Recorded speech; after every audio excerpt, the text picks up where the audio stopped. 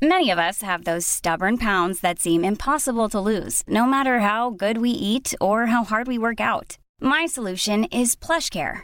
PlushCare is a leading telehealth provider with doctors who are there for you day and night to partner with you in your weight loss journey. They can prescribe FDA-approved weight loss medications like Wegovy and Zepbound for those who qualify. Plus, they accept most insurance plans. To get started, visit plushcare.com/weightloss. That's plushcare.com/weightloss. Imagine the softest sheets you've ever felt. Now imagine them getting even softer over time.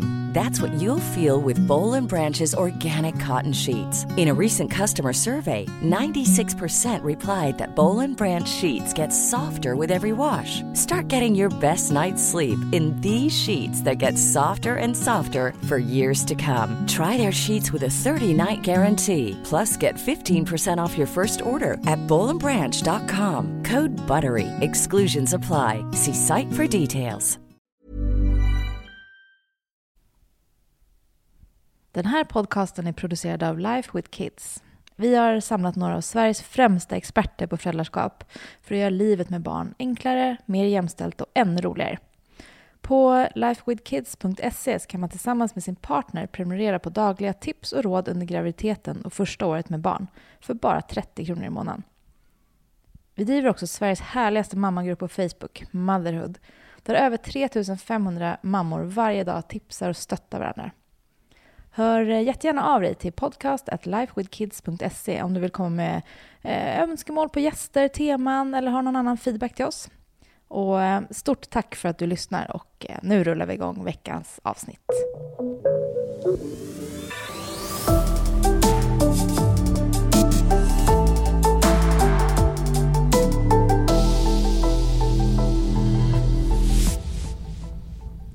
Sådär. Välkomna till Life with Kids-podden med Fanny och Helena. Ja. Och idag har vi med oss en prominent gäst, Mattias Ribbing. Hej! Ja, Jippi. Vad kul att jag får vara med. Ja, det tycker vi också. Det är jätteroligt. Ja, det är verkligen Vi jätteroligt. sitter här i ett jättefint rum som vi har fått låna hos Bonnier. Så det känns lite högtidligt nästan. Ja, man undrar vilka som har suttit i de här fåtöljerna och diskuterat. Men nu sitter vi här. saker. Satt. Ja, precis. Så nu är rummet Nu komplett. blir det eller? komplett. Jaha du Mattias, Ja. du, det är ju lite läskigt att sitta med en så här trefaldigt svensk mästare i minne. Jaså? På något sätt. Ja, vi får se under den här poddens gång om Ja, det fortfarande det känns så inger efteråt. viss respekt ändå tycker jag. För det är du ju, och du har ju föreläst på Harvard och du har gjort massa häftiga saker. Kan du inte berätta lite om dig själv, förutom de sakerna? Ja, alltså jag är ju framförallt pappa Ja. till 2 fantastiska barn. Och vad som alltid har drivit mig, det är nyfikenhet och intresse av att lära mig nya saker. Jag är nyfiken på livet och väldigt intresserad av pedagogik. Det har jag jobbat som utbildare under väldigt lång tid och skrivit flera böcker. Det här är den 4:e då, som handlar om föräldraskap nu. Men jag har jobbat med hjärnträning. Dels hur man övar upp sitt minne och överhuvudtaget fokus och hur man kan använda sin hjärna lite effektivare i vardagen på olika sätt. Och då började jag jobba med vuxna ute på företag och alla såna här saker. Men har sen jobbat en hel del med skolungdomar också om hur man kan förbättra studierna på sätt som tar bort stress och faktiskt gör det lite roligare att lära sig. Alltså jag måste ju prata om det. När vi har tryckt på stopp här måste vi prata lite om det här. För jag är ju nybliven student också.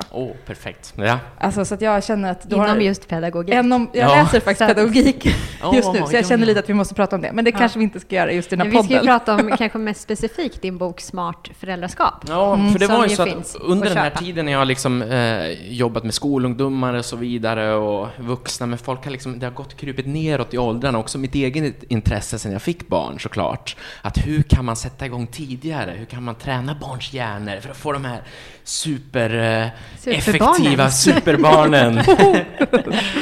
Och svaret är att ja, man kan göra jättemycket, men det kanske inte sker på det sättet man alla gånger tror.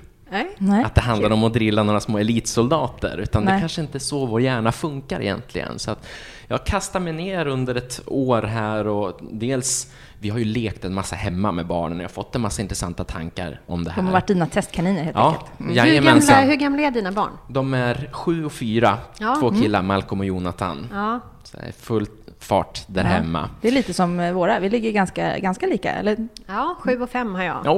Men de är tjejer.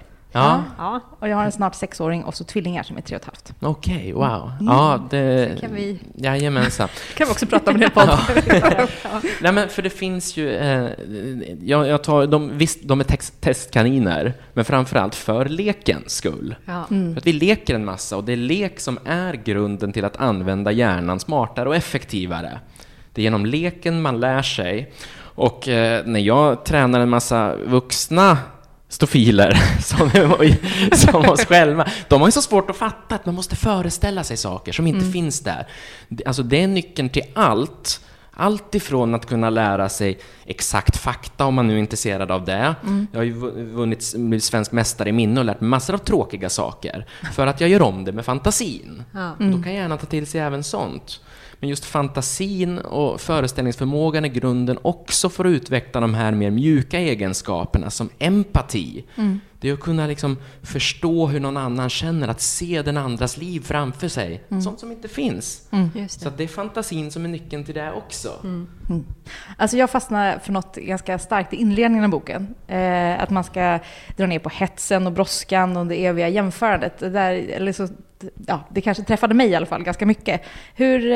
Alltså när det gäller barns utveckling. Kan du liksom berätta lite om hur du tänker när du skriver så? Ja, för jag gillade det väldigt mycket. Ja, exakt. Och det är ju det som det som hindrar oss från att utveckla ett fokus och eget intresse och hitta något man verkligen brinner för. Vi lever i ett allt mer utifrån styrt samhälle där pressen är högre. Barn går i skolan längre än vad vi någonsin har gjort tidigare. Det är hårdare krav att man hela tiden måste prestera. Och istället för att lämna utrymme hemma att faktiskt landa i och ta det lugnt och få chans att vila upp sig, så har vi föräldrar, då jämför vi med andra och lägger på ännu mer press där det faktiskt inte alla gånger behövs. Jag vill ju få det här, alltså boken heter Smart föräldraskap, men jag kanske skulle kalla den för latsmart föräldraskap. För jag vill också att vi föräldrar... Det slog an någonting hos mig. Nu sitter Fanny och myser där borta med sitt ryggskott. Ja, för att mycket så har jag landat i det här att vi kan optimera våra barns hjärnor genom att ta det lite lugnare själva. Att det är inte hela tiden vi som ska aktivera, se till att de hela tiden gör som de blir tillsagda i alla delar. För de ska hela tiden vara produktiva, våra barn. Men deras hjärnor är inte färdigutvecklade. Alltså, vi vuxna kan göra många saker som vi upplever tråkigt för att vi har ett långsiktigt perspektiv. Alltså, barns hjärnor är inte utvecklade förrän upp i 20-årsåldern. Och vi tror att de här små knattarna ska kunna ha det här långsiktiga. Ja, men du måste lära det här så att du i framtiden ska... Det finns inte en chans. Framtiden är ganska kort fram, kan man säga. Verkligen, ja. Hur långt fram kan de tänka liksom? Ja, Aldrig till nästa julafton i alla fall. Alltså de tänker genom fantasin, de tänker bortom tid och rum. Det är vi som är så himla fixerade med precis allt vad som kommer att hända. Men så vi ställer de här kraven på våra barn när de har en hjärna som inte är kapabel att kunna göra det. Att göra sånt de inte förstår meningen med och sånt de blir tillsagda. Men det måste ju finnas ett varför. Ja, och framförallt jag mycket med barn. Just föräldrar, alltså jag som tidigare Stockholms förälder, jag har gjort lite förändringar på den fronten, det kan vi komma till sen, men alltså har man ett stressigt jobb, så vi som vuxna, vi måste ha ett väldigt inrutat tidsschema för att få tidspusslet att gå ihop. Eller hur? Det är så idag. Men felet vi gör, det är att tro att våra barn behöver samma sak för att lyckas. Vi tror att annars blir det slashasar av dem, inte de har liksom tiden inrutad. Men deras hjärna kan inte klara av det. De behöver mycket mer fritid för att kunna hantera alla de här intrycken som de får under en lång skoldag eller förskoledag. Så att jag skulle säga att det sista de behöver är att träna på att lyda ännu fler order i hockeyrinken eller danslektionen eller pianolektionen. För det är i princip vad man faktiskt lär sig göra i skolan. Att man lär sig lyda order. Ja, sen kan vissa ordrar kan vara roligare att lyda än andra.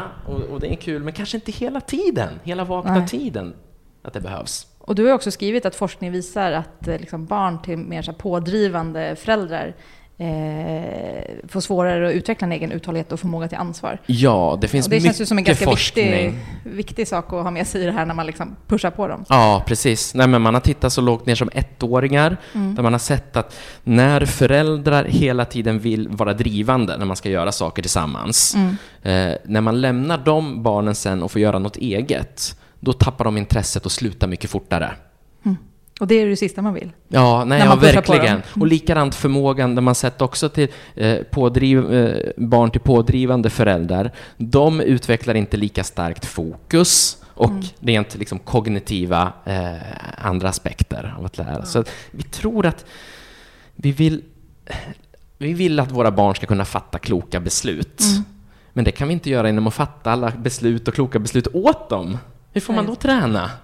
Precis. Alltså det är som om det är som att man liksom vill att någon annan ska få starkare muskler. Ja, men då kan jag lyfta de här vikterna åt dig. Ja. Och jag kan visa. Det hade varit skönt för övrigt. Ja, verkligen. Men de måste men precis. Det sker ju i all välmening liksom. Men man gör dem en björntjänst. Ja.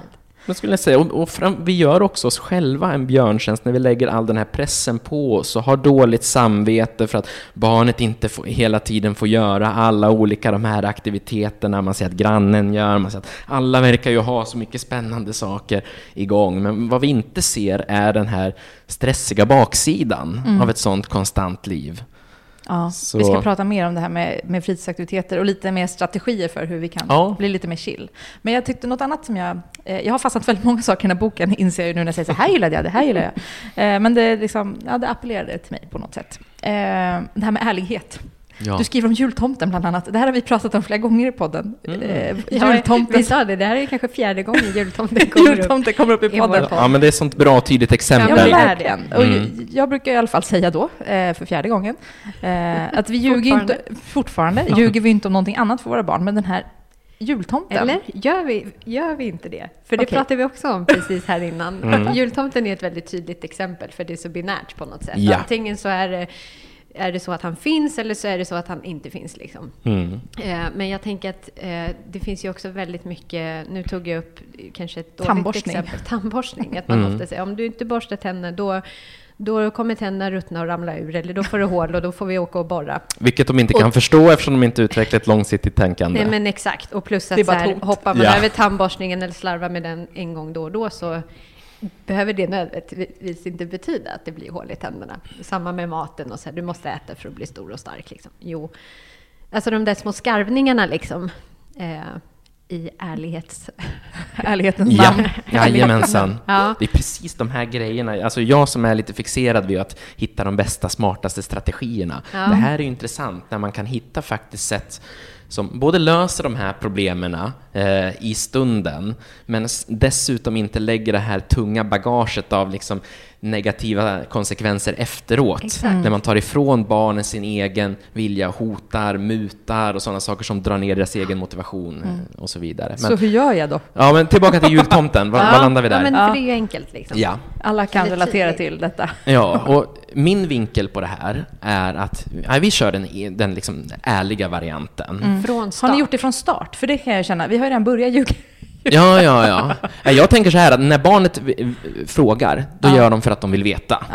Och när de frågar om något så vill de veta det de frågar om.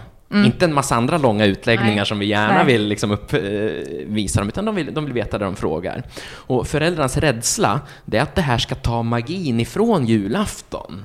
Att de inte vet att det finns. Men jag hävdar det precis tvärtom. När barnen får veta hur det ligger till, så kan de bli ännu mer hängivna i leken. Just det. Så att leka tomte, alltså det finns ingen skillnad från innan de fick veta. Och vi har alltid sagt att tomten finns i sagorna och de liksom att det där är farfar som klär ut sig till tomte. Men när det väl är dags för jul, alltså de är så uppspelta, det är hela den biten. Alltså jag och min fru, vi tittar på varandra att kommer de ens ihåg det vi har sagt? För att det här är ju liksom totalt tomtefokus. Så och jag menar att det kanske till och med är därför. För att barn ska kunna leka och hänge sig. De vet ju, trots att de leker så intensivt, så vet de ändå vad som är verklighet och inte. När de leker liksom skeppsbrott, så vet de att det inte är ett riktigt skepp. Samtidigt.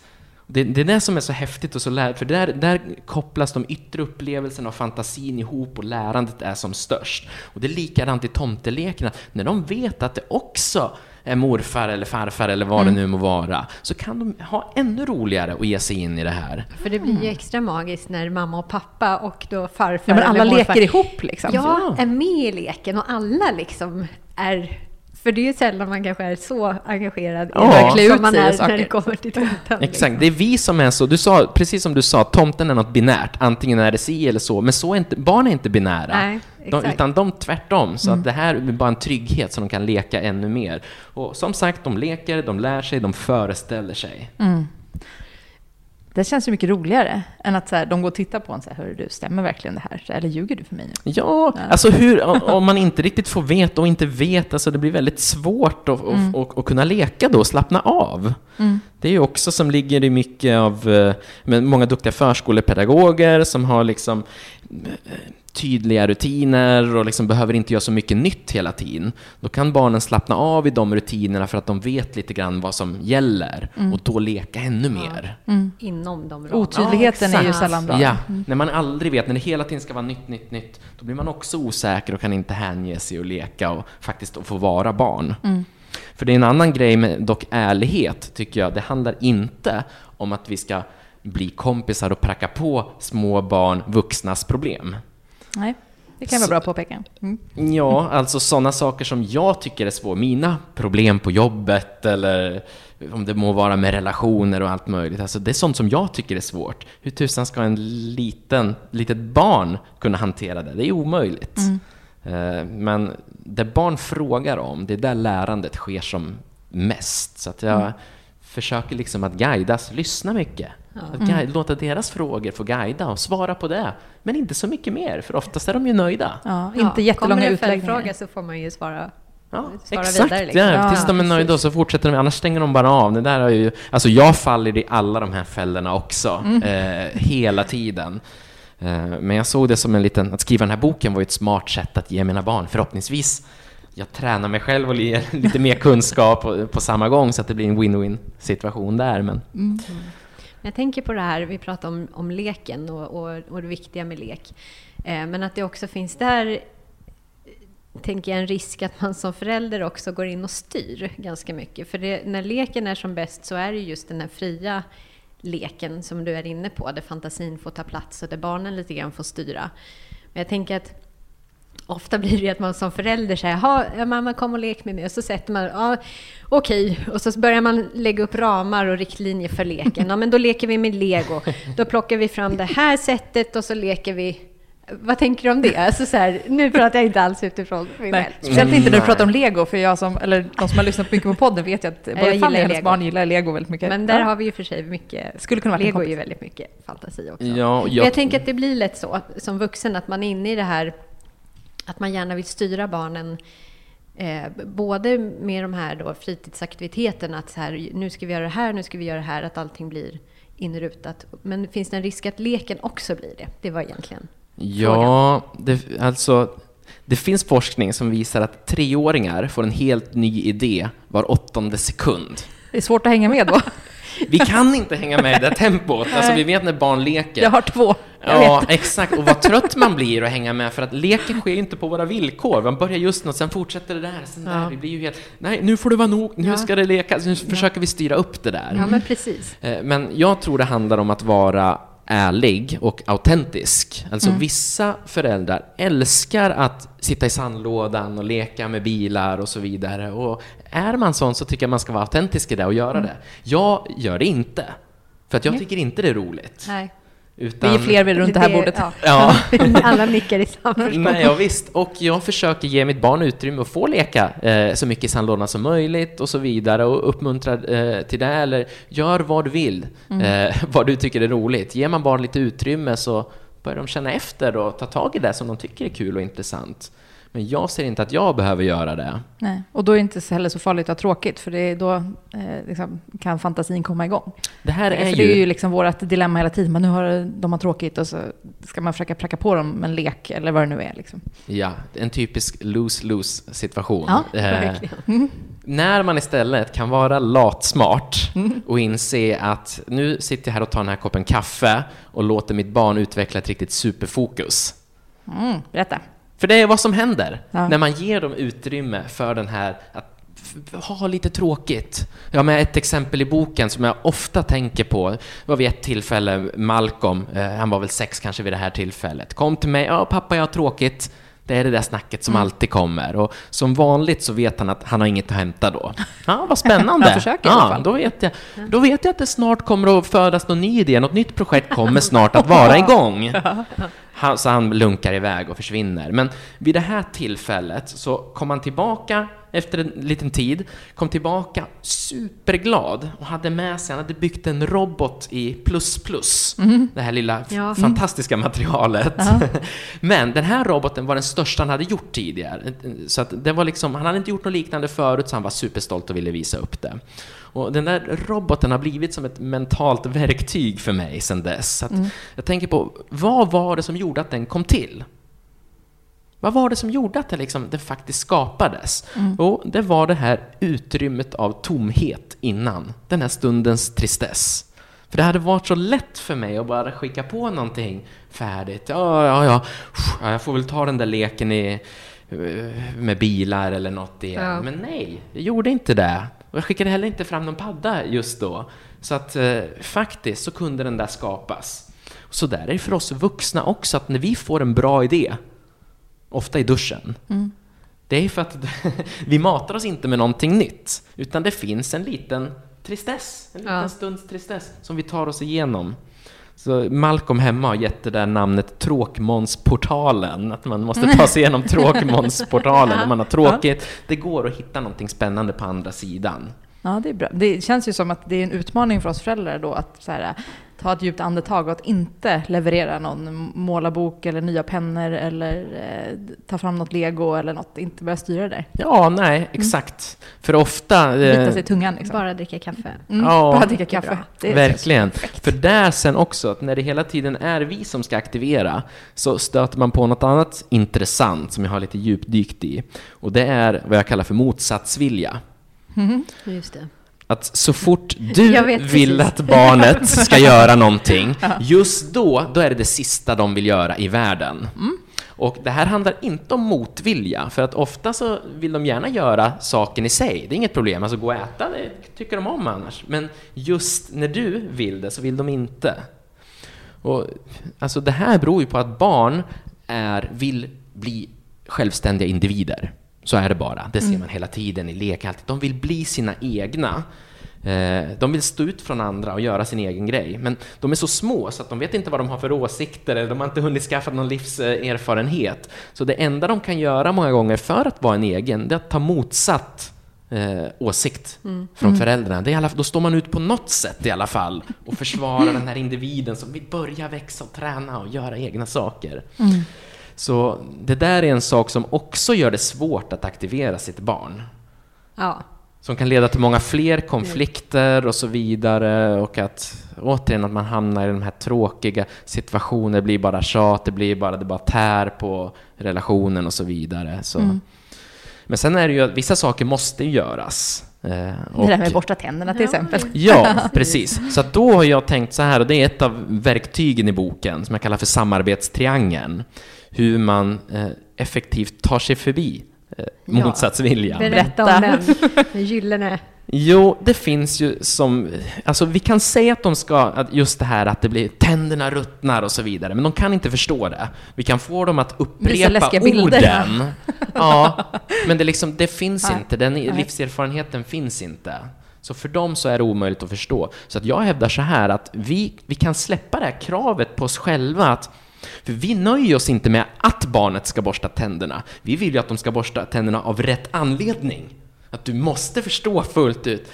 Om man släpper det och inser att barn inte kan förstå helt rätt anledning, något som inte ens många tonåringar kan förstå när inte hjärnan är färdig där heller, då kan vi släppa det här kravet. Så om vi ser att det räcker att de borstar tänderna. Sen har vi gjort det tillräckligt många gånger så blir det en vana och då kommer det gå lättare och lättare. Men då kan man göra en lek av det här. för att hitta någonting tredje som löser upp den här viljan vi har och motsatsviljan som finns hos barnen. Om vi istället använder leken så barnet får träna sin föreställningsförmåga och göra någonting kul av det. Jag har lite olika sådana exempel i boken. Jag har fångvaktan för liksom pyjamaspåklädning och så vidare. Ja. Olika saker som man tidigare kanske har tänkt att jag lurar mitt barn att göra någonting. Så helt plötsligt, vi har rymdraketen som ska in och landa i munnen eller liksom göra någonting. Och sen står de där och har borstat tänderna efteråt. Har jag då lurat mitt barn? Nej, det har jag inte gjort. Jag har gjort någonting väldigt fint. Utan jag har hjälpt mitt barn att själv skapa mening i själva aktiviteten.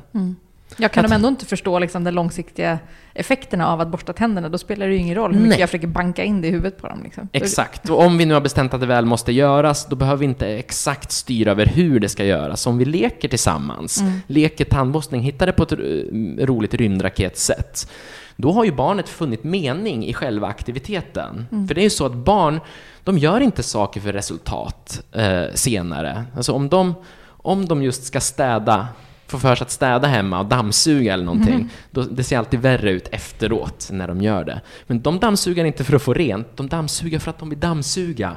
De finner mening i det de gör.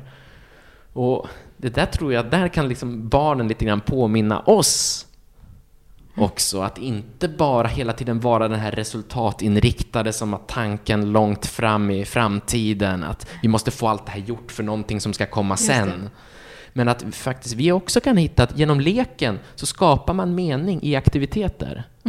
Och det är bra att veta att deras hjärnor funkar ju ändå inte på annat sätt. Och det är liksom, vi kan släppa pressen. Ja, och det är ganska skönt om man lyckas med det. Ja, och det där är likadant för oss vuxna. Det finns också forskning på vuxna som skapar lek av sina arbetsuppgifter. Sådana som har lite enformiga arbetsuppgifter på jobbet. De som skapar små utmaningar, lekar i det de gör, de mår mycket bättre, de värdesätter sin egen insats mycket bättre. Och så det där är något vi kan lära oss av barnen, att de är duktiga på att skapa mening. Bra. Verkligen. Återigen handlar det mycket om att bita sig själv i tungan då och inte liksom börja resonera om det här med ruttnande tänder eller vad det nu kan tänkas vara. Ja, jag tror det. Jag tycker att det känns skönt att släppa massa sådana krav på mitt barn. För att det är orimliga krav. Liksom hjärnans utveckling är inte där. Nej. Så varför ska jag ha de krav? Det räcker väl att vi får de där tänderna borstade. Och vi gör det på ett kul och bra sätt. Så att det är vissa saker, skulle jag hävda, det är att det behöver inte vara så svårt att vara förälder. Nej. Men vi lägger all den här pressen på oss som... Jag är övertygad om att våra föräldrar inte hade den pressen som vi har idag. Nej, men det tycker jag man pratar ganska mycket om med sina kompisar. Gud vad man håller på med sina barn. När jag var liten så minns jag inte alls att... Då låg man i hatthyllan där bak på bilen. Att de la sig i liksom läxläsning. Och, alltså, jag vet inte, satt de... Kanske de gjorde. Alltså så här... Men som jag minns det så var det väldigt mycket att man själv fick ta ansvar och se till att ta med sig gympakläder. Det var ju hade ingen... Nej. Tror jag, som liksom... hade koll på det. Ja, men onsdagar har du gympa. Kanske liksom när man var liten gick 1:an, 2:an. Men sen... Absolut. Fixa, liksom. Och man får lära sig misslyckas. Det är ju jätteviktigt att ta ansvar själv. Skriva dåligt på ett prov. Ja, och det finns också... Det finns Ja. forskare som säger att det ligger något ännu djupare i det här. Det finns en professor som heter Peter Gray i USA som hävdar att den här egenstyrda leken, det är där vi tränar på att ta kontroll över vårt eget liv. Att känna att vi är i kontroll. Att jag kan göra saker och jag kan lyckas och jag är i kontroll. Man kan påverka själv. Liksom. Ja. Och han, Peter Gray, hävdar att det här hänger samman med mentalt välmående. Att en anledning till att många ungdomar mår sämre idag är, hävdar han, att vi inte har den här... Vi upplever inte att vi har kontroll över vårt eget livsöde. Vi kan inte göra någonting. Det är liksom, omständigheterna är för starka. Vi har ingen chans. Det är någon annan som styr hela tiden vad jag ska göra, vad jag ska vara, vad jag ska lära mig. Och då är man inne lite grann i skolan också, där med att man lär sig ganska mycket fakta i skolan. Ja, exakt. För var har vi traditionellt fått träna på att ta kontroll över vårt liv, utveckla vårt intressen, lära känna oss själva, vad vi tycker om, vad vi inte tycker om? Jo, det är genom lek. Att få vara lite i fred. Ja. Men jag brukar... Nyckeln för mig är att försöka skifta från att vara den aktiverande föräldern till att bli mer den tillgängliga föräldern. Ja, så att det är ändå en närvaro, men inte en styrande närvaro. Det är absolut närvaro. Ja.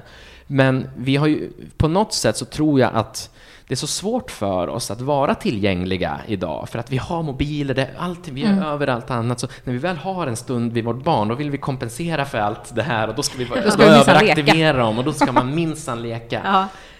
Så att jag tror att kunna finnas tillgänglig, det är liksom en slags gyllene väg för mig, att verkligen finnas där, lyssna på barnet. Att när barnet kommer och har tråkigt, alltså jag finns där, vi kan sitta i knät, vi kan sitta och mysa, vi kan sitta och prata. Men sen när de får allt det tillgodosett, den närheten, då vill ju barnet kila iväg. Det sker ju alltså från att de börjar krypa, så händer det oftare och oftare att de vänder sig från oss. Och det betyder att de har blivit mätta på närhet för en stund. Och sen så går de. Ja, sen är de tillbaka igen några minuter senare. Men att ge dem det där utrymmet att oj, nu är de på upptäcktsfärd här. Lite mer kaffe, lite mer tillbakalutat. Ja, exakt. Kaffe. Kaffe. Ja. Så att liksom när man har hämtat då från skola eller förskola och har kanske några timmar på eftermiddagen, i bästa fall om man inte behöver laga mat. Och hur ser du liksom en perfekt eftermiddag? Ja, men laga mat är ju en bra grej. Man ska laga mat. Vuxna ska göra vuxengrejer. Ja. Så barn får ägna sig åt att vara barn. Det är inte, vi behöver inte bli barn, utan det är ju jättebra. Laga mat. Men låt dem få också chansen att hitta på själva. Vad har de för intresse? Känna efter. Kanske är det verkligen fotboll de vill spela. Men då är det jättebra om det finns lag, om det finns träningar, om de verkligen drivs av det. Men har de fått känna efter själva? Ja, då är vi inne på det här med fritidsaktiviteterna också. Ja, men precis. Det kanske vi ska prata lite om. Det har vi pratat vi om. var ju inne och nosade lite grann på det. Ja. För det är också något, men som du säger, de här kraven man ställer på sig själv. Som förälder när man jämför med andra. Men de går på volleyboll och det är schack och det är teater och dans. Liksom. Och barnet är 4 år. Liksom. Hur tänker du kring det? Finns det behovet hos barn, tycker du? Eller är det någonting som vi vuxna... Eller kan vi chilla lite där också? Jag tycker att vi ska chilla väldigt mycket. Det här var jag söker efter för svar. Det här var inte alls en ledande fråga. Nej, precis. Alltså jag har varit fast i det här tänket själv tidigare. Jag tog med Malcolm när han var 4. Då skulle vi minsann börja med kampsport så att det ska bli självdisciplin och lära sig. Alltså han ville ju bara springa åt andra hållet. Och jag såg där och fick en hel del insikter om mig själv. Men den här stackars 4-åringen som skulle stå på led och göra exakta rörelser. Vad håller jag samtidigt på med? Samtidigt som 100-lapparna eller 1000-lapparna flög iväg. Exakt, ja, och tiden. Det här är ju tid vi skulle bara kunna suttit i soffan tillsammans. Barnets hjärna är inte redo för det. Vi stressar upp oss över det. Det ger inte barnet någonting. Nej. Men att få chansen att träna på egenaktiverandet, det är hjärnträning. Alltså det är som den mest avancerade hjärnträningsappen som du faktiskt kan ge ditt barn. Det är att träna egenaktiverande. För då, det är där grunden till att fokusera, att få uthållighet, att inte ge upp. Just som när Malcolm hade byggt den där stora roboten. Att eftersom han aldrig hade byggt en så stor robot tidigare, så var det säkert en massa hinder som han aldrig hade löst tidigare för att nå hela tiden vägen till sin vision där. Så då löste han dem där och han gav sig inte. Det är där man tränar. Inte när man liksom bara ska pushas av vuxna hela tiden. Nej, men för det tänker man också det här uthållighetsträningen. Ja. Som jag tycker mycket så här med framförallt min äldsta nu som går i skolan. Liksom, att det är mycket det här de ska läsa. Och alltså hon har ju som läsläxa att de ska läsa ett specifikt kapitel. Och det kapitlet ska de läsa 5 gånger. Va? För en vuxen. Samma kapitel? Alltså det är så tråkigt så att det är ju Alla det är tråkigt för mig liksom. Ja. Man får sitta och lyssna på det. Ja. Kan inte och som regel kan man ha så här, som regel att om något är tråkigt för en vuxen så är det ännu tråkigare för ett barn. Ja. För vi har ändå tillräckligt mycket med livserfarenhet så vi kan fylla på med mer. Och så, alltså bara en sån här grej som att skriva samma sak om och om igen, multiplikationstabellen eller vad det är som är tråkigt för oss vuxna. Men barn de har ingen relation till det de skriver, till siffror, till bokstäver, så det blir ännu mer meningslöst för dem. Exakt. Varför får man inte läsa 5 kapitel? Kan man vet, och det, alltså, vi har aldrig gjort det för det är så tråkigt. Ja. Så att nu har vi istället bara läst vidare i boken. Så det är ju mycket mer spännande. Ja. Men jag tänker någonstans den här uthållighetsträningen som man pratar om mycket, att det där kanske är då, tänker jag då i mina bästa stunder. Ja, men jag tänker att det kanske finns en poäng i det där att traggla sig igenom vissa saker för att just träna upp. Klara av att vara tråkigt under lång tid. Men den formen av, det är en helt annan form av tråkighet. Liksom. Ja. Men vad tänker du om det? Liksom? Ja, det är frågan om behöver man utsättas för sån tråkighet hela sin vakna tid? Nej, det behöver man inte, utan man får nog med träning av det i skolan på lektionerna, så att man behöver inte mer av det när man kommer hem.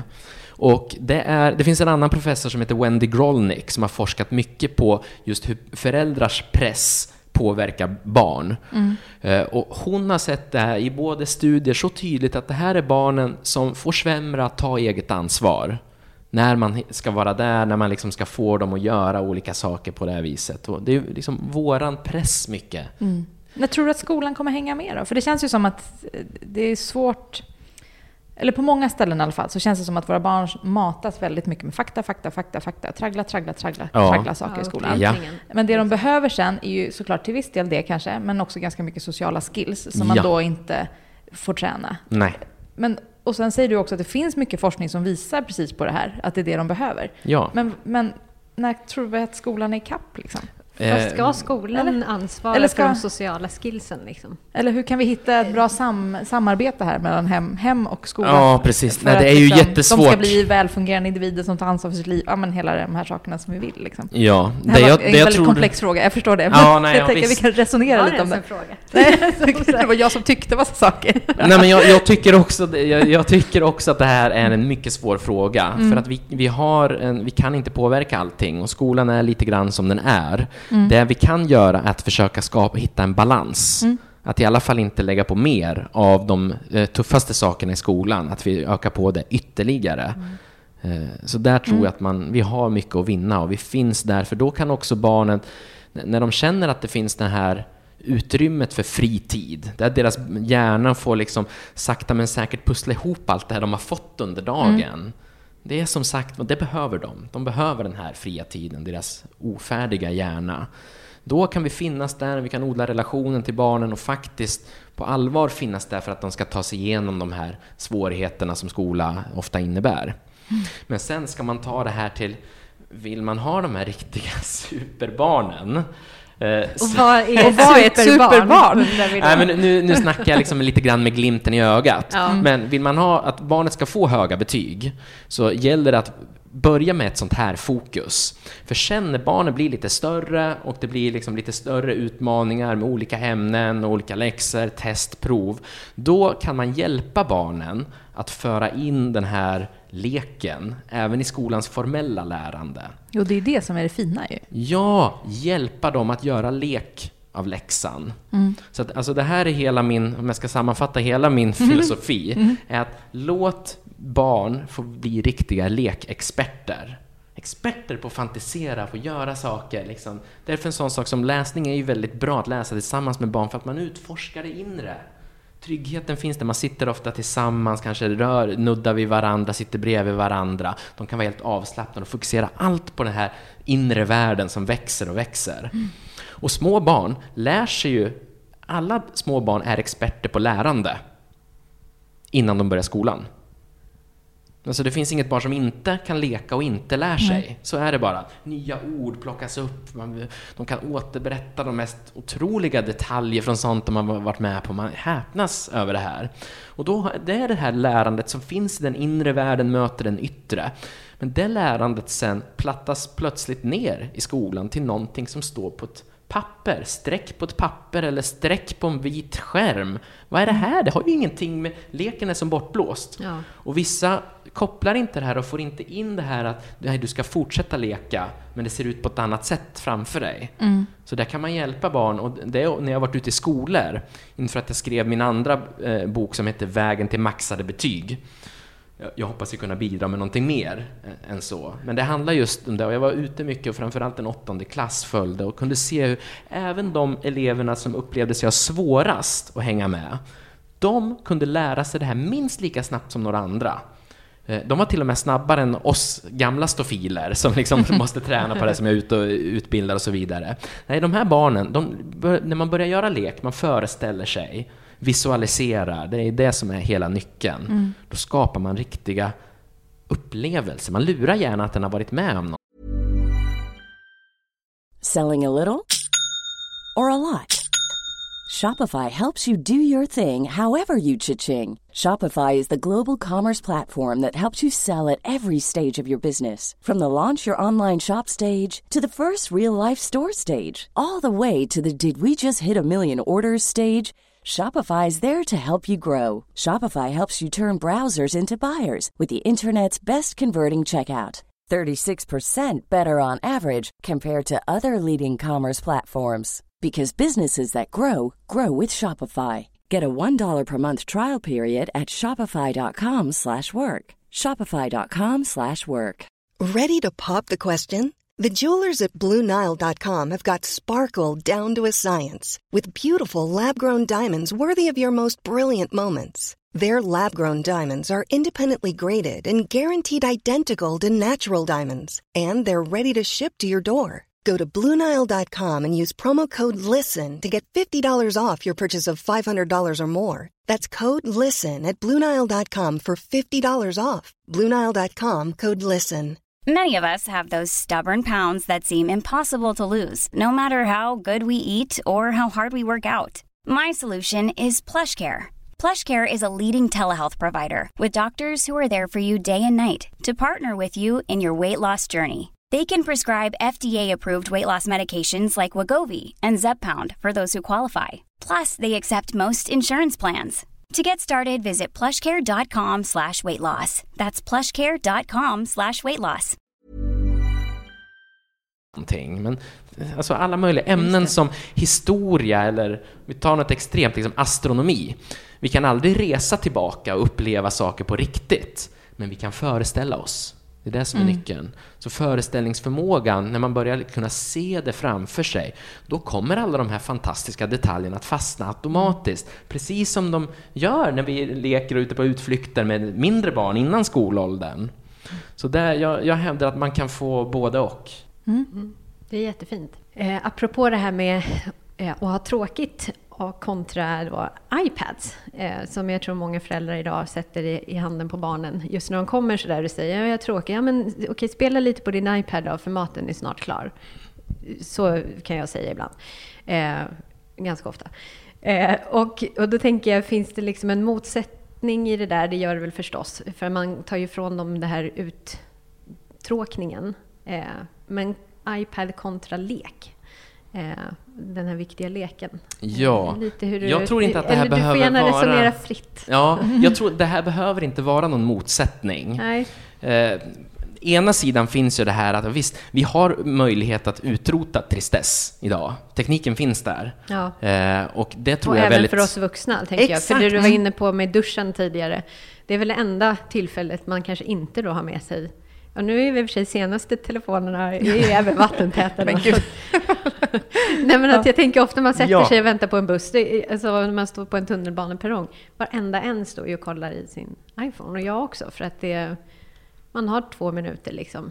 Precis. Och jag tror att det är där vi måste börja. Vi kan inte ställa ännu högre krav på våra barn än vad vi ställer på oss själva. När det gäller med skärmar. För det är märkligt ibland. Vi, liksom, saker som vi själv inte klarar tror vi att barnen ska klara.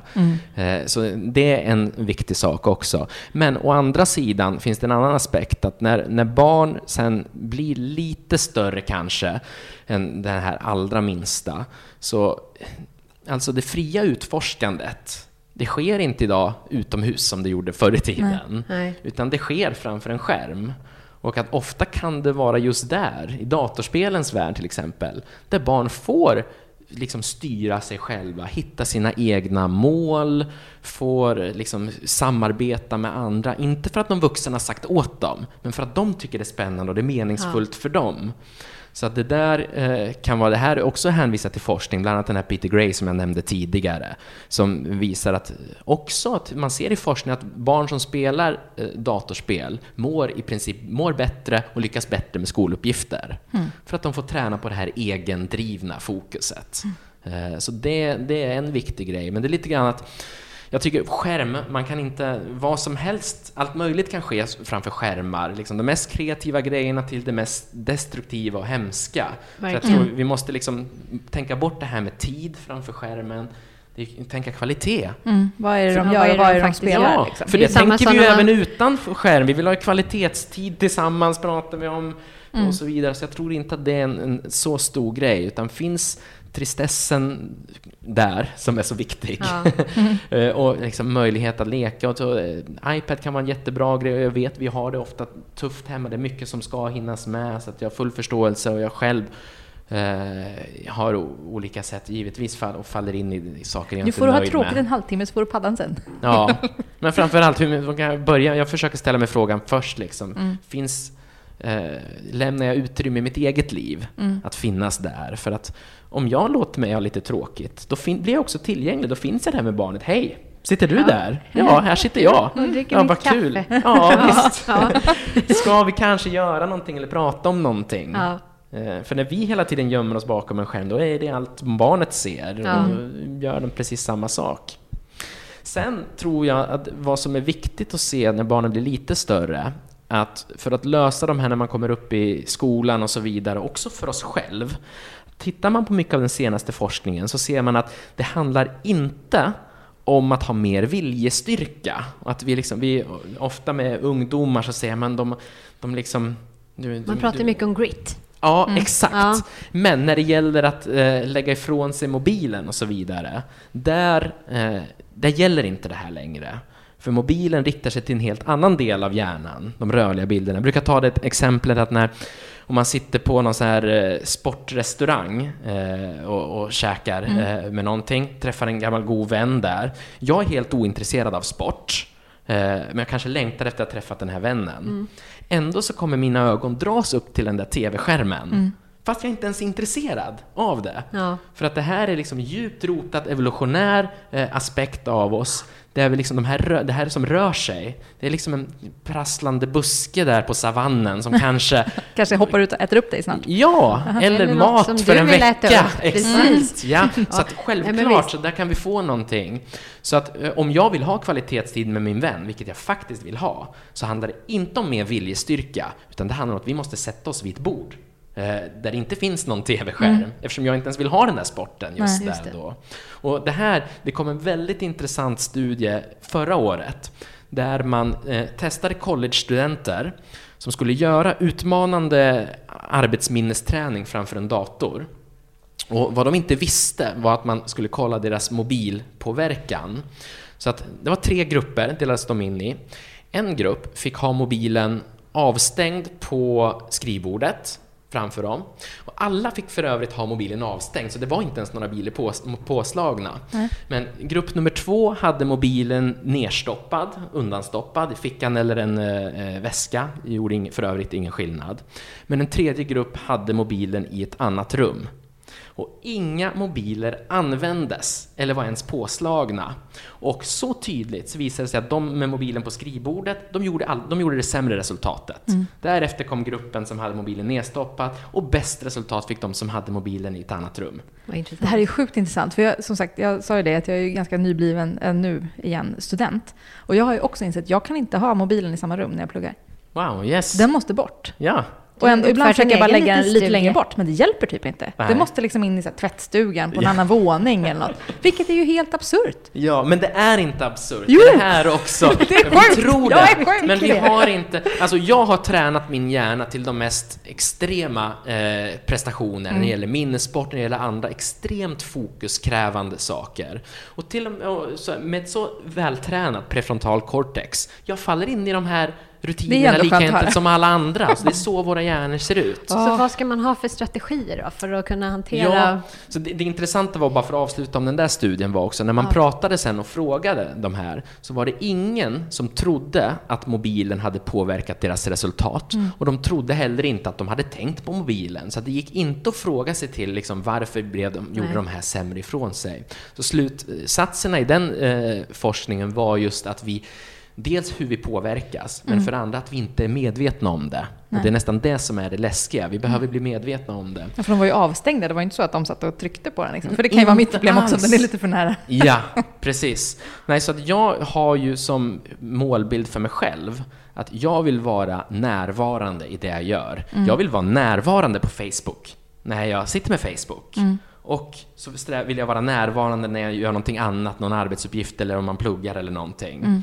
Så det är en vision jag skulle önska för mig själv och att också mina barn, att lära dem förstå, att ge kunskap om det här så de kan hitta och vill lära sig reglera på ett smart sätt. Och inte tro att de får dåligt samvete för att de har inte viljestyrka nog att välja studierna framför mobilen som ligger där framför dem. Så slår de på sig själva och det blir ännu mer bråk och allting. Det är ingens hjärna klarar det. Nej, men det var väldigt skönt. Jag trodde att det var jag som var helt sjuk i huvudet.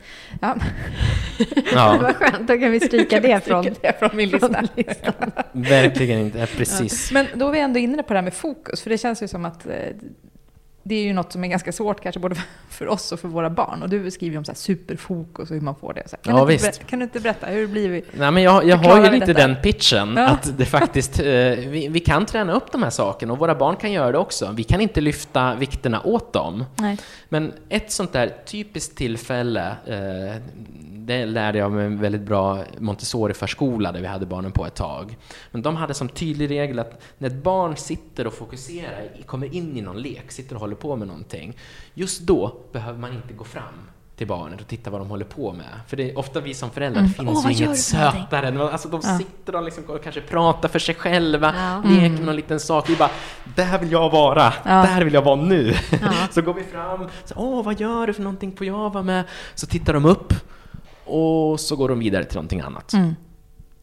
Så att där är en sån där grej. Där, vad barnet håller på med är styrketräning för att få superfokus.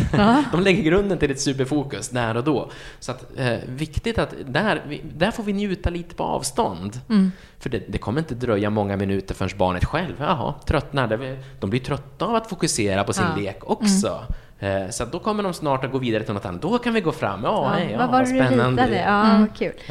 Ja, det är ju bra. För det är ju återigen en sak vi ska så här, lite grann bita oss i tungan. Och så. Ja, det är hela tiden. Föräldrakonsten att göra mindre. Det är liksom en nyckel till både superfokus hos våra barn. Det kommer bli mycket kaffe. Ja, och ett starkt kaffeberoende hos oss vuxna. Ja, men det där är ju jättebra. Vi ska ju snart avsluta det här. Vi skulle kunna prata hur länge som helst, men det är ingen som orkar lyssna på hur långa poddavsnitt som helst. Det är så roligt att få vara med. Det är ingen som har som superfokus. Nej, precis. Kanske efter det här kan vi börja med 2 timmars poddavsnitt. Ja.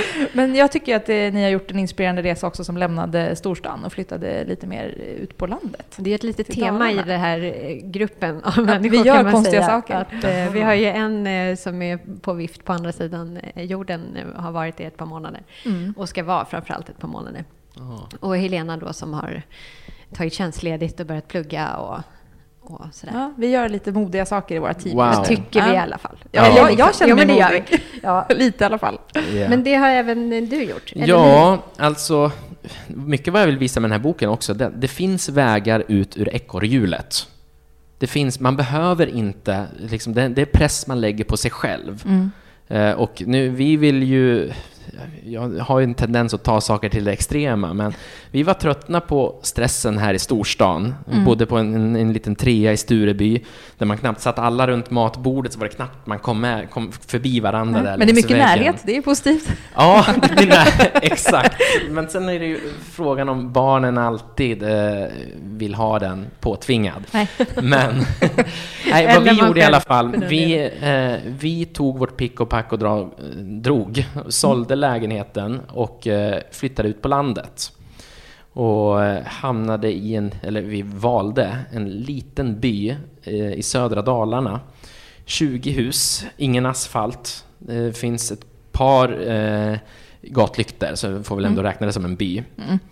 Där det här är ett lyxliv vi lever. Dock till så enormt mycket mindre kostnad än vad vi har haft. Nu har vi liksom hus för en bråkdel som vi kunde i princip lyxrenovera det för en bråkdel av pengarna vi spenderade i Stockholm för att liksom bara överleva.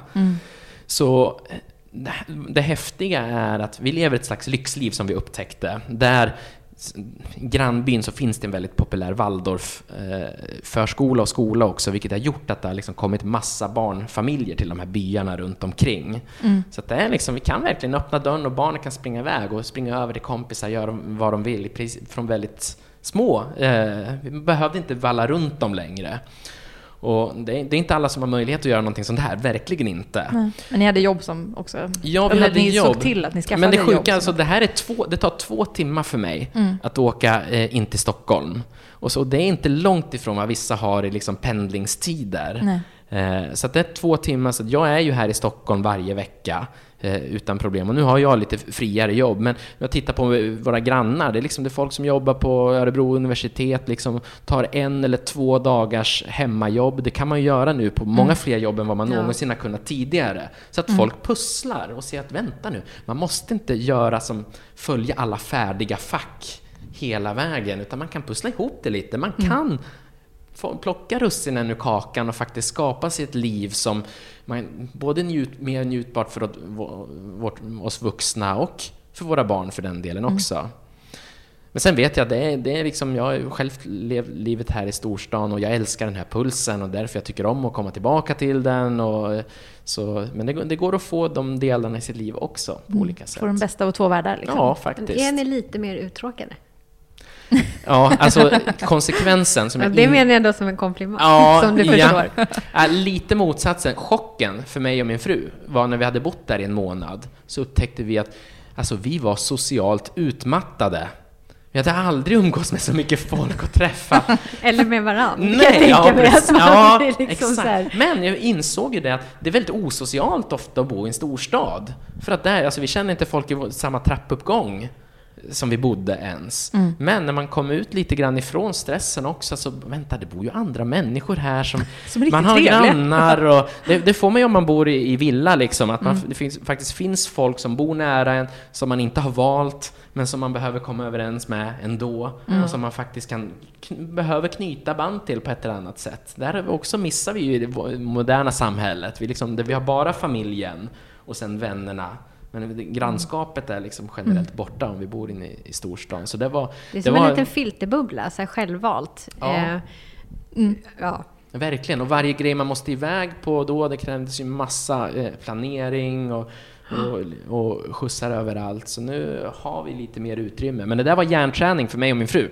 Att börja bli lite sociala igen helt plötsligt. Det hade vi inte väntat oss. Våra vänner tror att vi skulle bli eremiter liksom. Men snarare har vi aldrig varit så sociala. Och det kan jag ju märka också. Jag är ju hemma mer nu liksom, och vi bor ju i Vaxholm, så att vi bor ju liksom inte mitt i stan. Vi har ju ändå en liten egen stad.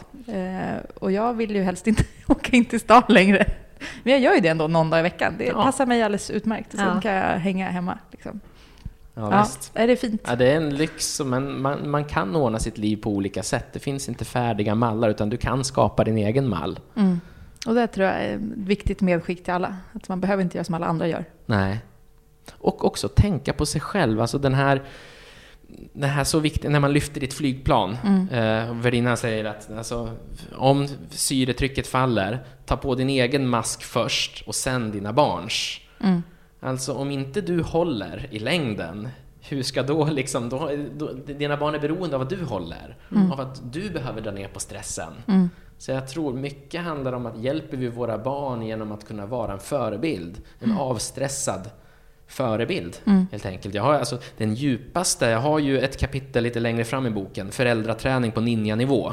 Nu kommer vi in på något riktigt liksom hardcore. Jajamensan. Det är ju att kan du som vuxen lär dig meditera. Gör någonting. För att meditation, det är nästa steg av tristess. Det är att möta tristessen i sin råaste form. Sitta och göra ingenting. Vad är det för påhitt? Det har man vetat inom årtusenden, vad nyttigt det är för hjärnan. Och det har forskning kunnat visa på senare år. Men barn är så mottagliga för sinnestillstånd och så här. De liksom suger upp hur man är. De gör inte som vi gör, men de ser hur vi är och det kopieras rakt av genom spegelneuroner och såna här saker. Och det vill man ju inte då man är lite så här sönderstressad och lite allmänt så här högt tonläge hela tiden. Så kan man hitta något sätt. Nu är vi som sagt, nu är vi inne på liksom riktigt hardcore-delarna. Men de är så enkelt att det liksom går till sig själv. Att träna på att få en mer avslappnad inställning till saker och ting. För då kommer dina barn få det och kunna må bra. Och kunna ge utrymme för egna idéer och så vidare. För att det är så tufft att vara förälder. Det är det tuffaste utmaningen som finns, skulle jag säga. Och då man lever så nära in på varandra. Så om en i familjen lyckas ta ett steg mot att bli lite mer avslappnad, så kommer det påverka alla andra också. Så det är verkligen en jättevinst som kan påverka mycket. Så att det är liksom inte bara att hitta de här smarta genvägarna hela tiden. Jag gillar ju sådana också. Men jag vill ju ha både resultat nu och långsiktig utveckling. Ja. Men jag hävdar att man kan faktiskt lära sig om sin hjärna och lära sig samarbeta med sin egen hjärna. Hur den är byggd för. Den är inte gjord för att göra flera saker samtidigt. Så är det bara. Vårt arbetsminne är strikt begränsat. Vi kastar den fram och tillbaka mellan olika saker. Och det tröttar ut oss, det sliter på oss. Så förhoppningsvis kan vi liksom föra en sån insikt vidare till våra barn, så att de får fina förutsättningar för att kunna bli en egen stark individ. Det här var ju fantaskiska slutord. Nu behöver vi inte säga något mer idag, tror jag. Nej. Tack snälla Mattias för att vi fick träffa dig. Det här var ju jättekul. Som sagt, vi skulle kunna sitta där en timme till. Ja, men jätteroligt att få komma hit. Men det ska vi inte göra. Både din bok Smart föräldraskap och dina andra 3 böcker finns att köpa på Adlibris och så vidare. Och sen har du en egen hemsida också. Ja. mattiasribbing.se, va? Där kan man få ta del av ännu fler klokskaper. Ja. Tusen tack. Ja, då säger vi tack för idag. Ja. Och så hörs vi nästa vecka på ett annat tema. Har man frågor så kan man mejla till podcast@lifewithkids.se. Jajamän. Hej då! Hej! Hej då!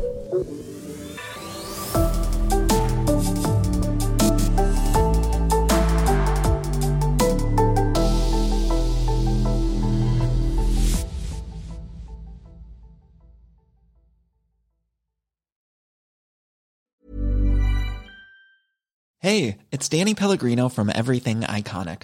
Ready to upgrade your style game without blowing your budget? Check out Quince. They've got all the good stuff, shirts and polos, activewear, and fine leather goods, all at 50 to 80% less than other high-end brands. And the best part?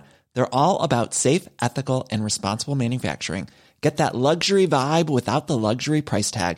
Hit up quince.com/upgrade for free shipping and 365-day returns on your next order. That's quince.com/upgrade.